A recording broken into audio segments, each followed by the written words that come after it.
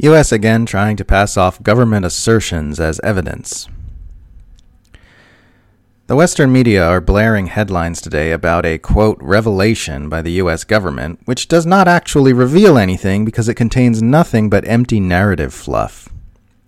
U.S. reveals Russian plot to use fake video as pretense for Ukraine invasion, reads a headline from CBS News. U.S. reveals Russia may plan to create a fake pretext for Ukraine invasion, claims another from The Hill. The claim is that the Russian government is plotting to fabricate a false flag operation using a graphic video with crisis actors in order to manufacture a pretense for a full-scale military invasion. The State Department spokesman, Ned Price, and AP reporter Matt Lee had an exchange about this claim at a Thursday press conference that you simply must watch if you haven't already. Lee pointed out that claims about false flags and crisis actors were getting into Alex Jones territory, and asked for the evidence of these extraordinary claims, which one would think is reasonable since extraordinary claims are generally considered to require extraordinary evidence. Price said that the evidence is intelligence information that we have declassified. And then when Lee asked where the declassified information was, Price looked at him like he just asked the stupidest question in the world and said, "I just delivered it." The exchange goes on to reveal that Price really did mean that the completely unverified government assertion he just regurgitated is the evidence for the claim being made, meaning the evidence of the government assertion is that assertion itself. Refusing to relent, Lee kept hammering the point that a completely unsubstantiated assertion is not the same as evidence, especially given all the government assertions that have proved not to be true over the years. "Matt, you said yourself you've been in the business for quite a long time," Price replied.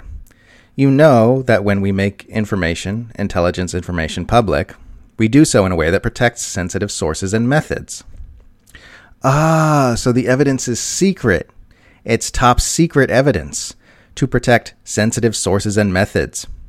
It sure is convenient how all the evidence of immensely consequential claims made by a government with an extensive history of lying is always far too sensitive for the public to be permitted to scrutinize. This is the kind of evidence you can't see.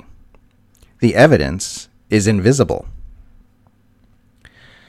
You also know that we do so when we declassify information.